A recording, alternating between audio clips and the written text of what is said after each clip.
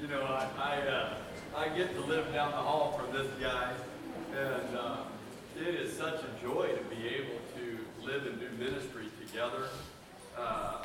His wife and my wife serving in our church, leading our church, and we're so thankful. One of the things that I have often shared about Stephen is Stephen and I have known each other from a distance for a long time. And I always just, loved his spirit, loved the way he helped me get closer to the Lord. But what I didn't know was he is a terrific theologian and a great leader of people. He's a great discipler of people. I didn't know that. And the other thing is here's how I would describe it. He's like a catcher's mitt. Because I'll be working on these sermon series, and we work way in advance, and I'll come flying down the hallway. You got a minute? You always be like this. Come on. So I'll come into his office, sit down, shoot. And then I'll share everything that I'm thinking and processing. He'll help me process it. Because at the end of the day, what we want is we want our church to be more like Christ. That's what we all want, right? And it's just great to have a partner in that who really genuinely does that. And he and I are surrounded by people like that. We are surrounded by people like that. So let's go ahead and begin our day today. So this is a 3-day class, The Tale of a Dove, Shocking Untold Stories. The first day we talked about uninformed, what we weren't told about the Spirit. Second day, uniform, what we were told we had to believe about the Spirit, right or wrong. And then today, pneumoform, breathing spirit life into the body. And I know you know this, but sometimes a little reminder helps, right? Pneuma, Greek word for air, right? Or wind, or breath, or what else? Spirit, right. So a spirit-formed church. Dallas Willard gives this outstanding definition of spirit. He said, you have to understand, spirit is unbodily personal power. So I thought about this. I should have said this the very first day, but for instance, we wouldn't talk about the Hoover Dam as having a spirit, but we would talk about it producing power. Right? So power and spirit overlap, but they're not the same thing. Right?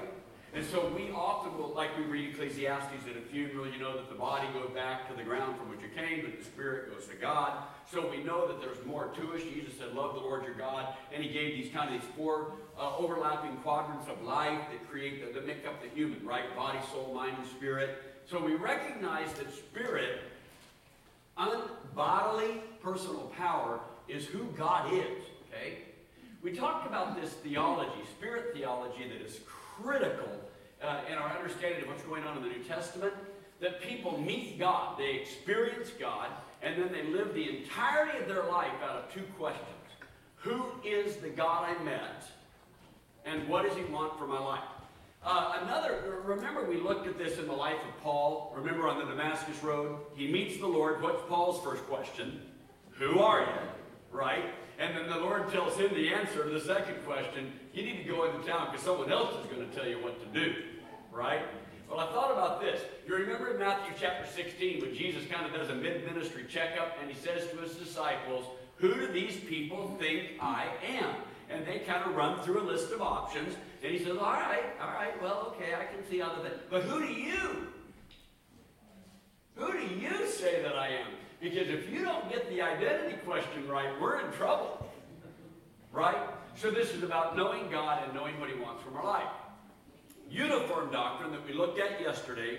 We looked at a set of these that we were taught. Miracles ended when the Bible was completed. That is absolutely nowhere in Scripture. So one of the things we've got to remember is this. If that's your interpretation of Scripture, okay, but hold it lightly. Don't be arguing with someone over it. And don't be trying to convince people that it's biblical. Say something like, I like mayo on my hamburger, I don't like onions, and I think that 1 Corinthians 13 has something to do with when the Bible canon was finished. Because that's what we are working with. You all realize that some people think it means the second coming of Christ, right? You all know this, right? And they'll hammer away at the people that think it's the canon as if either one of them knows who should have mayo or ketchup. This is why the body of Christ gets in trouble, is because we hold these things too tightly that aren't actually said in Scripture. So are you hearing me? If you think this is what it means, good. Okay. But that's not what it means. It's just what you think it means. Now, boy, isn't there a world of difference in all of that? Now, I'll tell you how big of a difference it is. You tell your wife that setting the temperature a little cooler will feel better. And she might tell you something else. And the happiness of your marriage might hang in the balance. You see, at my church, I am not going to tell anyone that the Bible says that miracles ended when the Bible was completed. Because we've been trying to help them study the Bible with all their heart, soul, mind, and strength. And if they study it and find out it's not in there, they're going to wonder what else we're telling them that isn't in there. So you can just say, I've been thinking about this, and this is kind of what I think, and leave it at that. Keep it light. Hold it loosely. Because the Bible does not say this. Okay. Holy Spirit doesn't dwell in us except through the Word. We took a lot of time on that one yesterday, didn't we? We reread a ton of Scripture, so we can't go through them all again. The baptism of the Holy Spirit is not for everyone, but only for those who lived during the times of Jesus. 1 Corinthians 12:13 kind of ends that falsity. Holy Spirit only communicates through the Word, and remember, we all read all these Scriptures together yesterday, so that helped us out. People only received the Holy Spirit when they were baptized. This one was a tougher one. How many of you met? This one was a little tougher. How many had some conversations afterward when you got out of here and kind of started working on this one? This one's a little squirrely. But here's something I want you to think about. I've got some questions that I think will be helpful, and we'll just work through these as we introduce today. Number one, is the Spirit bound by our systematic pneumatology? Another way of saying that, must God make sense? You see, that's the trouble, isn't it? Because if God was going to make sense in human wisdom, then you realize he would have to give up who he is and chase us to figure out what our thought of the day is. So this is why it says in the Old Testament, hey, my thoughts are not your thoughts. I mean, man, as high as the heavens are above the earth, that's how my thoughts are above yours. So 1 Corinthians chapter 2, he said, you understand, we do speak of wisdom, but it's not the wisdom of this world. The people that think like that killed Jesus. Oh, yeah, that's a good point. Right? He says, man, you guys got to understand, we're not after the mind of the world, we're after the mind of Christ. We're not trying to get God to kind of somehow shimmy himself down into the postmodern skinny jeans of our logic.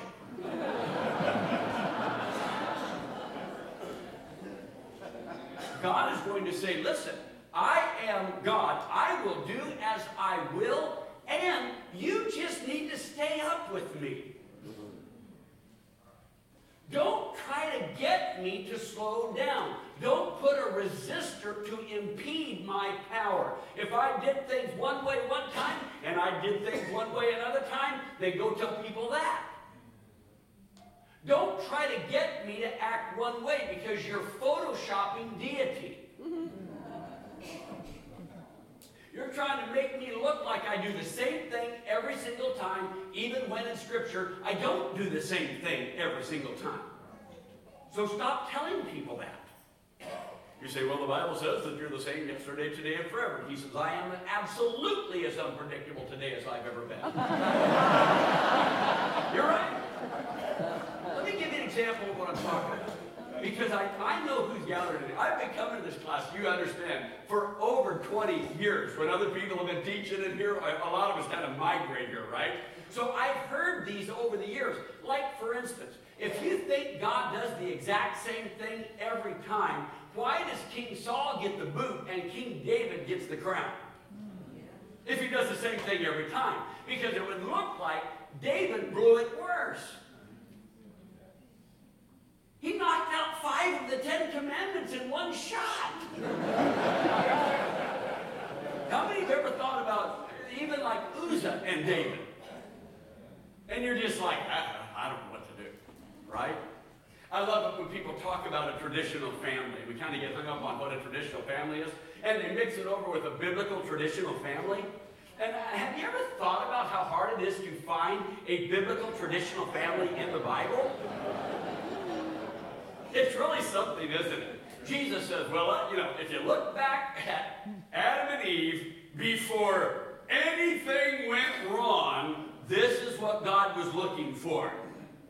And then, have you ever thought about if Abraham, Sarah, and Hagar and their boys tried to place membership at your church? Or, think about this one. Think about Judah and Tamar. They show up, and you're like, probably a second marriage for him. He's an older guy, right? Hey, well, welcome. We're so glad. Oh, they have twins. Let's take them to the children's ministry, and they got me 2 little boys, and they're so cute. And, hey, let's take them to lunch afterward, So they go to lunch and say, you're Judah, right? Yeah, you're Tamar, yeah. How long have you known each other?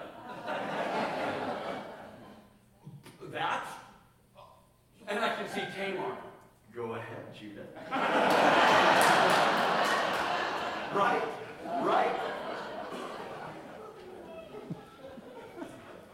Have you thought about this? Okay, so after you guys have lunch, and you pay, and of course you realize Tamar still carries his ID, and you pay, and you're walking out, and you get in your car, and you look over at your wife, and she looks back at you, and you say, I'm resigning as an elder. Honey, I was trying to listen. The restaurant was noisy. She was married to his oldest boy, then the next one, but the last one, which we taught our junior high boys had something to do with masturbation, didn't get married, right? And then, you guys don't know that story? And then did she look like a prostitute? Was he? When are we going to just let it be that God does what God wants to do? Amen. And if God wants the Holy Spirit to come on some folk before they're baptized, so that someone that doesn't think they ought to be baptized would go ahead and baptize them, that's God's business. Right. And you're like, well, no, he can't do that. Yes, he can, because he already did it. You can't say you can't do that. God's going to say, I already did. I know, but you shouldn't have. Who are you telling you shouldn't have, Peter? You're telling God. So let's just say today, God, it's tough on me, but I'm good with it. You keep messing up doctrine. God says, well, bear in mind, what you call doctrine might need to be just, expanded a little bit to include me. Okay, so now, do we know all the ways the Spirit works on our behalf? I agree with you for many reasons. Here's one. Think about what you know about the Spirit now that you didn't even know 15 years ago, right? You see, this is one of the things I loved about Thomas Campbell, Alexander Campbell's dad. He made the point that just as there are always old men, young men, and children in the kingdom of God, quoting that 1 John chapter 2 illustration, he said, no one will ever know everything that's going on. No one's never going to know all the word. And at the end of the day, people have different educational opportunities. One thing goes one way, one goes. Thomas Campbell said, that should never divide the body of Christ. So the fact that someone doesn't know everything the Spirit's doing, that would be all of us at some point along the continuum. And here's something I think is important. Is there any theological benefit for the church derived from the Spirit working in a variety of ways? Of course, I think the answer is yes. Because the fact that the Spirit works differently in you in some ways than he does in me opens me up to more of the Spirit. So it's actually good that he's doing different things in different people. A solemn reminder, please hear this carefully. It is absolutely impossible for any of us, now, later, ever, to fully explore the being and ministry of the Holy Spirit. He's God. He cannot be restricted to the interpretation of our denominational boxes. Now, we all know that up here, right? It's a little harder in class when people are asking you questions and we're trying to give them faithful answers. But we do know this is true, correct? We do know this is true. So let's step into this today.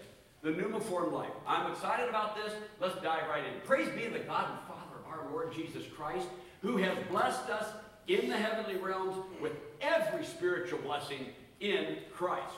And I pray that out of his glorious riches, he may strengthen you with power through his Spirit in your inner being, so that Christ may dwell in your hearts through faith. So what I want you to do, if you're taking notes or just kind of remembering this in your mind, I want you to think that the last session we're doing today is about the interior work of the Holy Spirit. The interior work of the Holy Spirit. And I think this is the greatest work of all. The interior work of the Holy Spirit. See if you know this passage. Do not let your hearts be troubled. You believe in God, will believe also in me, says Jesus. My Father's house has many rooms. If that were not so, would I have told you that I'm going there to prepare a place for you? And if I go to prepare a place for you, I'll come back and take you to be with me, that you also may be where I am. And you know the place I'm going. And the first of 3 of his disciples steps into this dinner conversation at the Last Supper. So Thomas is the first to open a conversation. Lord, we don't know where you're going, so, how could we know the way? Jesus answered, I am the truth and the life. No one comes to the Father except through me. Now this is vital, because what he's saying is, you're still imagining that you can enter this on your Waze app. From, to, go. Jesus said, I am the Waze app. So you'll just have to follow me around. And wherever I am is exactly where you ought to be in that moment. If you're with me, you're where you ought to be. All right? If you really knew me, you would know my Father as well. From now on, you do know him, and you have seen him. So we get the second one. Philip said, well, Lord, show us the Father, and that'll be enough for us. Jesus answered, don't you know me, Philip? Even after I've been among you such a long time, anyone who has seen me has seen the Father. How can you say, show us the Father? So what's Jesus saying now? Well, you wanted to put your soul on this end of Waze app. You wanted to put God on the other end and hit go. You understand that if you got to me, you got to him. So if you're with me, you're with him.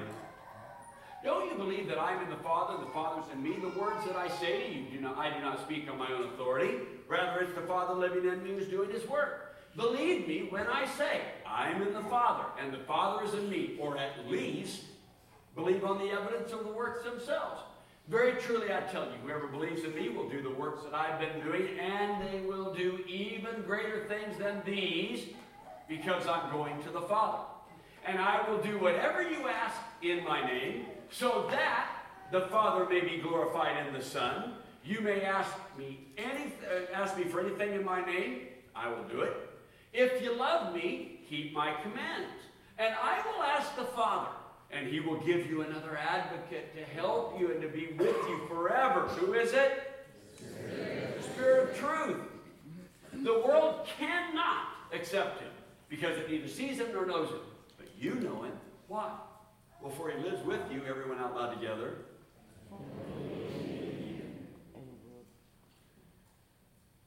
And will be in you.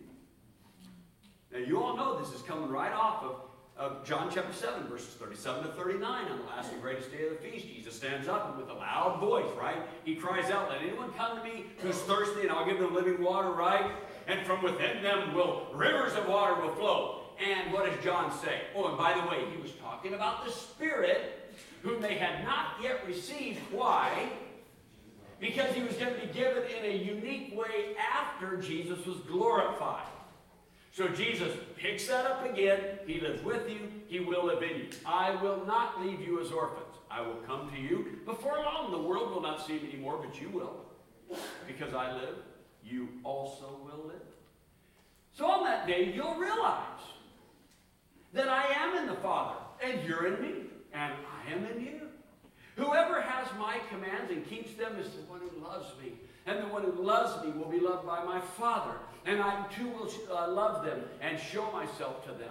Well, then Judas, not the betrayer, said, but Lord, why do you intend to show yourself to us and not to the world? Jesus replied, well, anyone who loves me will obey my teaching. My Father will love them, will come to them, make our home with them. Anyone who doesn't love me will not obey my teaching. These words you hear are not my own. They belong to the Father who sent me. And all this I spoke while still with you. But the Advocate, the Holy Spirit, whom the Father will send in my name, will teach you all things and remind you of everything I've said to you. Peace I leave with you. My peace I give to you. I do not give to you as the world gives. Do not let your hearts be troubled, and do not be afraid.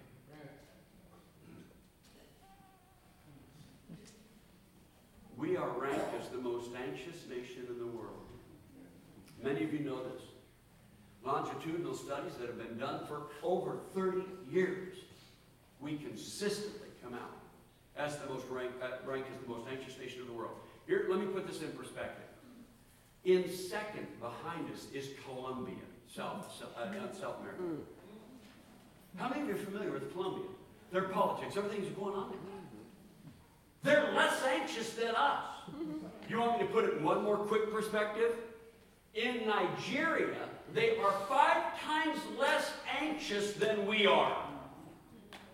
Nigeria, have you watched the news over the last 10 years? We are the most anxious nation in the world. The millennials are the most anxious generation, but I want to talk to you about this. If you go look online and you look at this longitudinal studies that have been done, it's been climbing for the last 60 years. Each generation more anxious than the last.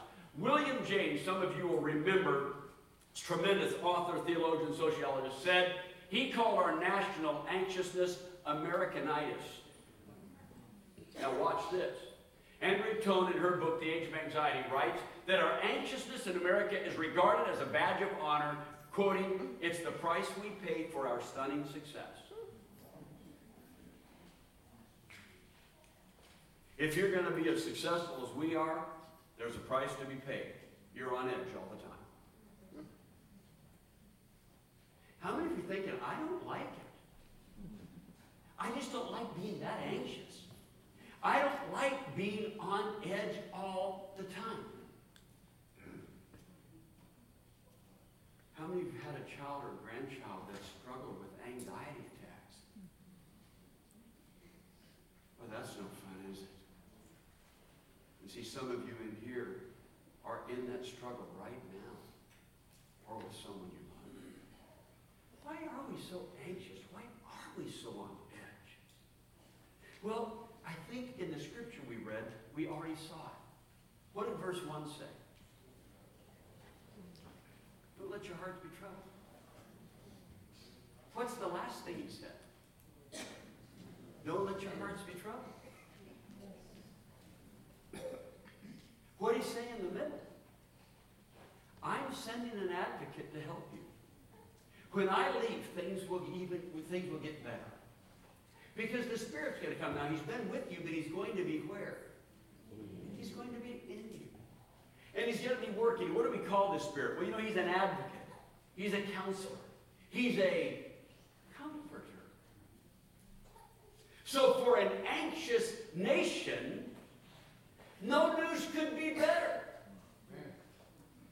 then that the gift of God is a comfort. So there's promises in this text. The first one, God and the Father can be trusted. What's the very first thing Jesus said about let not your heart be troubled? You trust God, trust me. I'm as trustable as God. Second thing he says is, Jesus is in the Father and the Father is in Jesus. Third thing he says, whoever believes in Jesus will do the works he did and even greater works than these. Fourth, he will give us the Spirit of truth to live in us. Fifth, the Spirit will teach us all things and remind us of everything Jesus said to us. So I want to stop and think about interior work for just a moment. When you imagine how people imagine you, what word do you think they would use for you?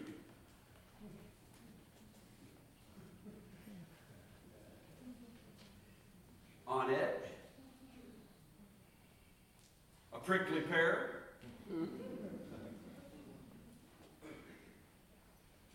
Calm, patient, easy to talk to, or someone that has to be carefully studied so that you don't say the wrong thing and set them off.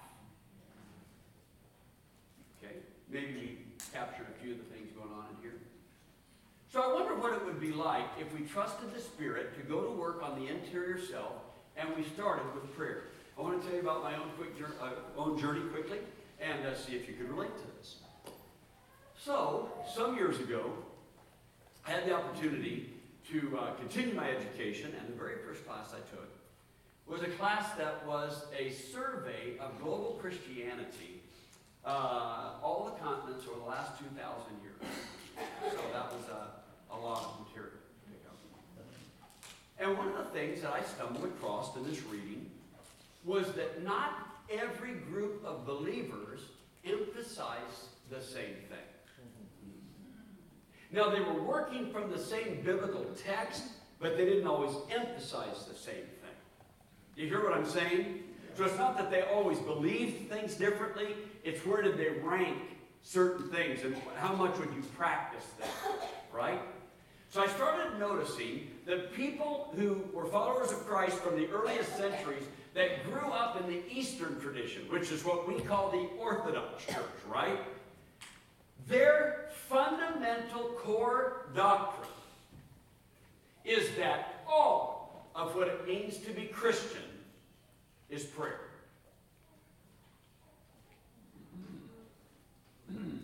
Everything. That was new to me. Not that we wouldn't pray. But how many of you have ever heard the teaching that we're supposed to pray without ceasing? Why would we do that? Well, oh dear God, please be with Aunt Jenny's bunions, you know, and I hope little Johnny, I hope when his team wins the championship that no one gets hurt. I mean, Lord, not that you would care about one team more than another, you know. What are we praying for? Well, here's what I want you to clarify. They would say, well, the reason you pray is to position yourself before God. So that you are always before God. What does 2 Corinthians chapter 3 say? 2 Corinthians 3 says that when you turn to the Lord, the veil is lifted. English teachers? So turn is active. It's what we do. But lifted is what? Passive. So someone else does it.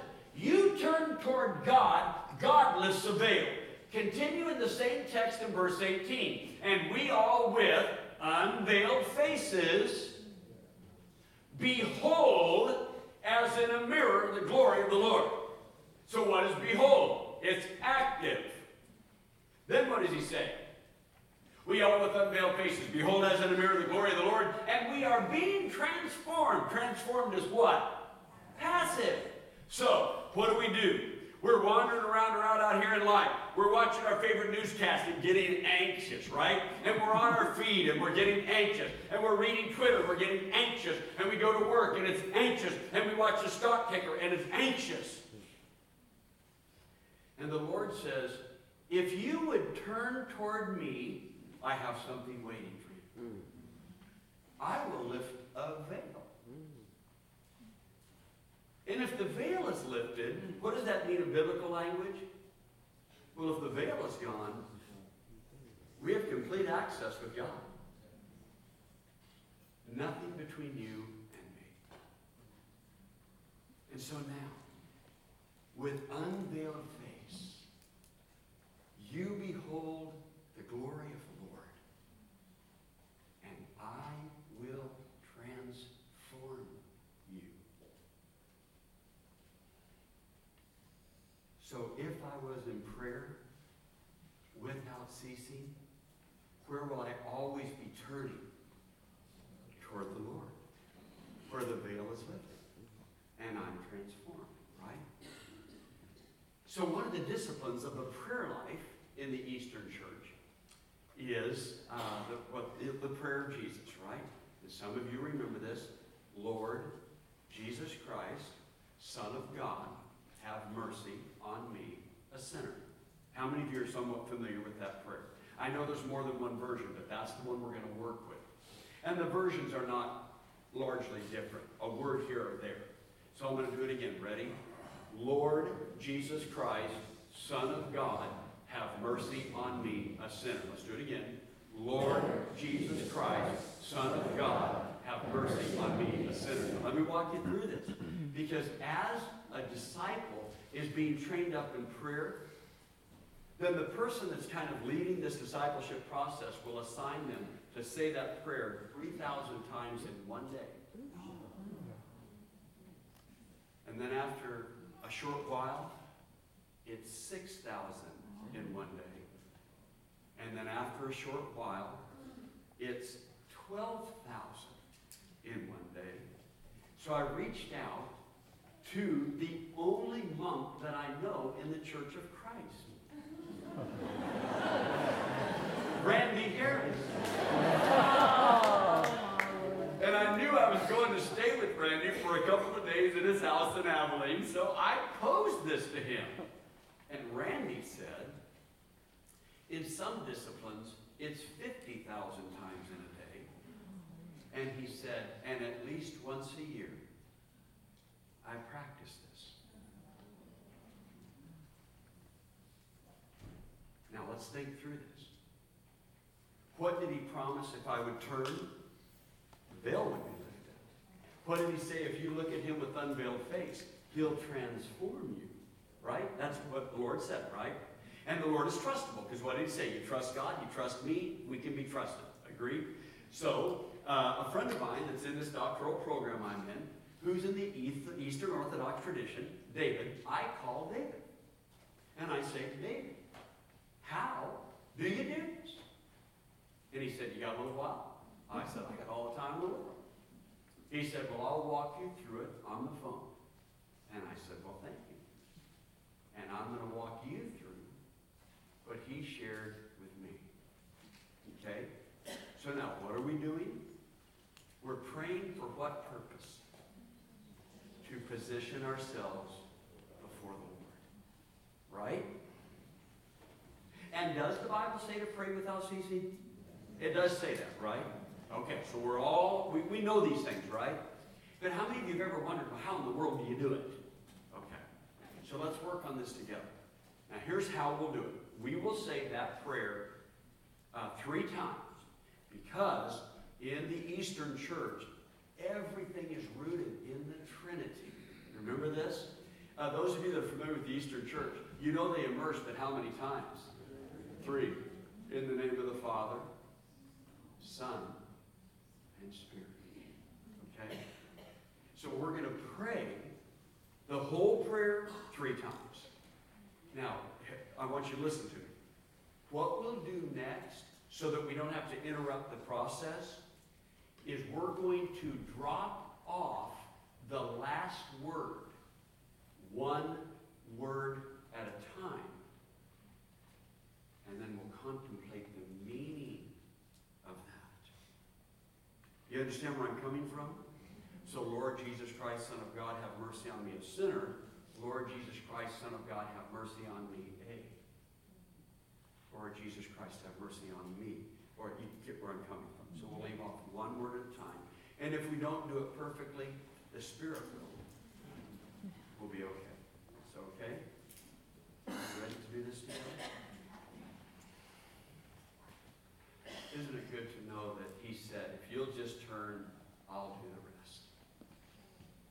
so little to do and so much to gain by just a simple turn toward the Father.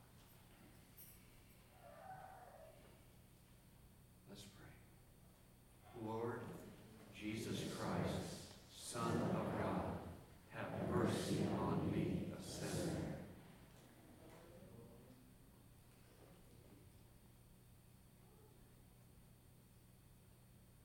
Lord Jesus Christ, have mercy on me, a sinner.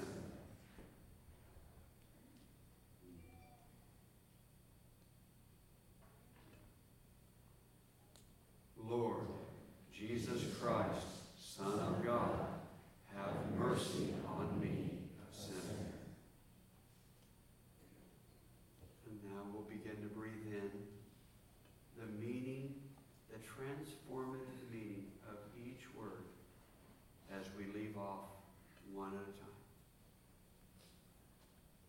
Lord Jesus Christ, Son of God, have mercy on me. A what? Isn't it interesting that the first thing that drops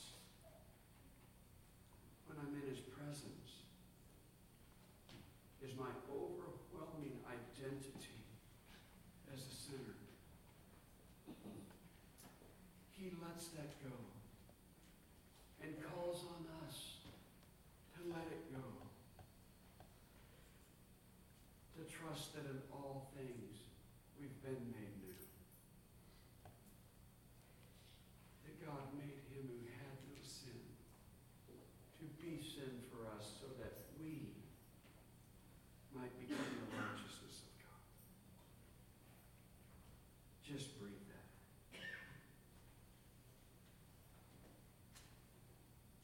Lord Jesus Christ, Son of God, have mercy on me.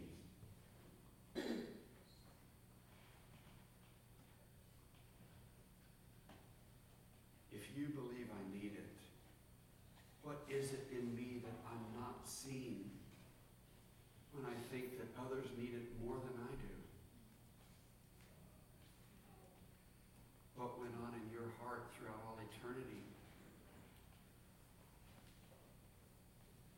that you meant for mercy to come my way through your Son, through your Spirit.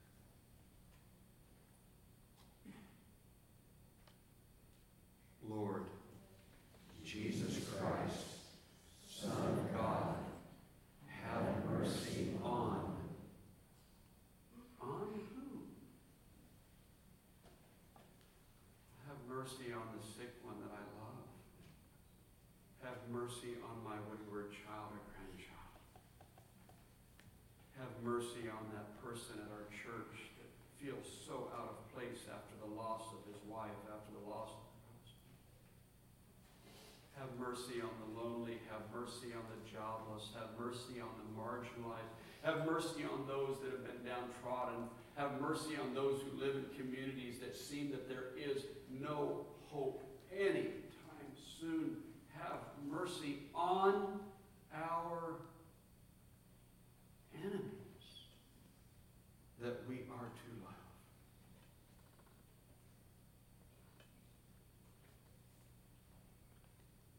Lord Jesus Christ, Son of God, have mercy.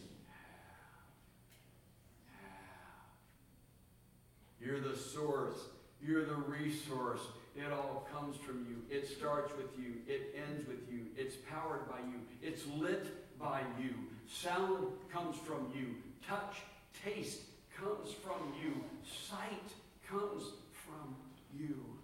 Love comes from you. The pain of grief that reminds us of the depth of love comes from you. All things come from you because you have.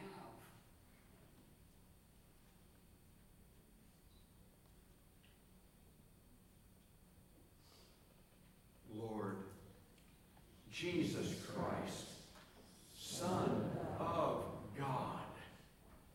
We confess our belief unapologetically.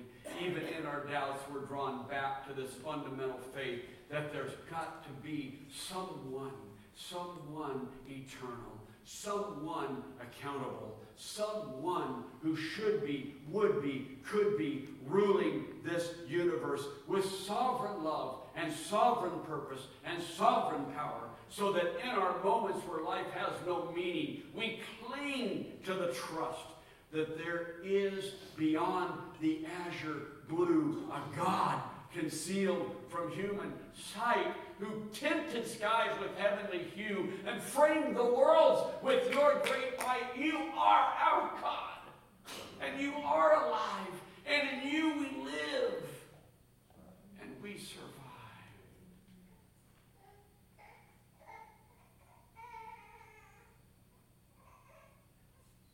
Lord Jesus Christ, Son of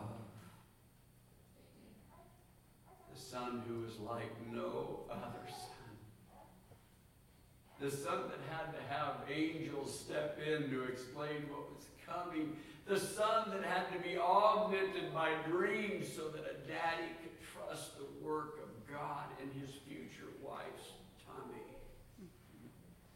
The God who called brown men from the east. The man who called white collar, blue collar, no collar to gather around him as an infant. The God who called a widow and a young family and an old family that had just been blessed with a son.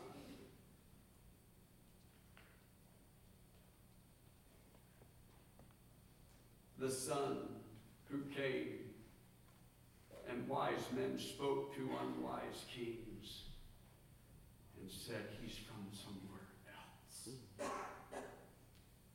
Lord Jesus Christ, Son, the one we call brother, the one who says to us, you're all in the will. But I've been away. Come home. I'm no older brother that doesn't want you. I'm the older brother that's been with the Father on the edge of my seat, waiting for you to turn so the veil would be lifted and you'd be clothed in a robe, sandals on your feet. Can't you smell the feast we've been preparing for your return?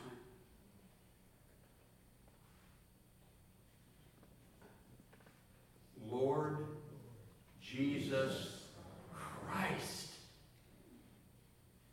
the Messiah, the Anointed One, the one for whom the world all waited, the one who split time in half, the one who fulfilled everything that was ever said to Abraham, Moses, David, the prophets, the one for people whom on the rivers of Babylon lamented to the Lord to do something. The one where Habakkuk said, again in our time. The one who said to Zephaniah, to Zechariah, to Zerubbabel, to Haggai, it may look small, but it's never been so large and glorious. The one who ended up with the signet ring and said to us, you are children, not born of blood or a husband's will, but born of God. Lord Jesus. How many Jesuses did you run into, Lord? How many times on your way to school? How many times sitting in the circle of the synagogue floor on a Saturday morning did you see other Josephs and Judases and Jacobs? How many times did you meet others with the name that would become the most famous name in the history of the world? The name worn by you, which became the name by which people could be saved. The name that we cry out in joy. And the name we cry out when we have no other words that can be formed by our hurting lips. The name that's consoled us through loss. The name that we've praised in victory. Jesus. just something about that name. No sweeter name than the name of Jesus.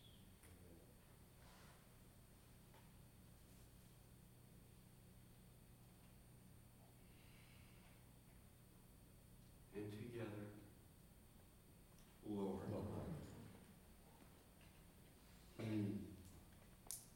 The word we could not have said were it not for the Spirit. The answer to the entrance exam. The answer to every struggle we're going through right now. There's a Lord. This is our Father's world. And though the wrong seems off so strong, you are the ruler yet. Lord, not Caesar, not a prime minister, not a president, not a king, not a queen, not a sultan. Lord, never up for re-election. Survived every sabotaging coup. Reached into every country, every tribe, every nation, brought a family of people together, redeeming the world, redeeming creation. It all groans together, but it won't groan forever. Because you are Lord. And so together we pray without ceasing because we turn to you and the veil is lifted. Lord Jesus Christ, Son of God, have mercy on me, a sinner.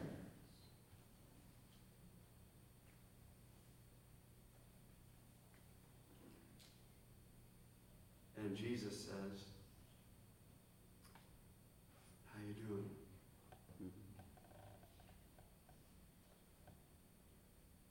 Is your heart a little less troubled? Are you a little less anxious? I give you peace, and it's not the kind of peace that the world gives. So let not your hearts be troubled. And do not be afraid. Just breathe that in for a moment. Stephen, you could lead us, couldn't you? In no sweeter name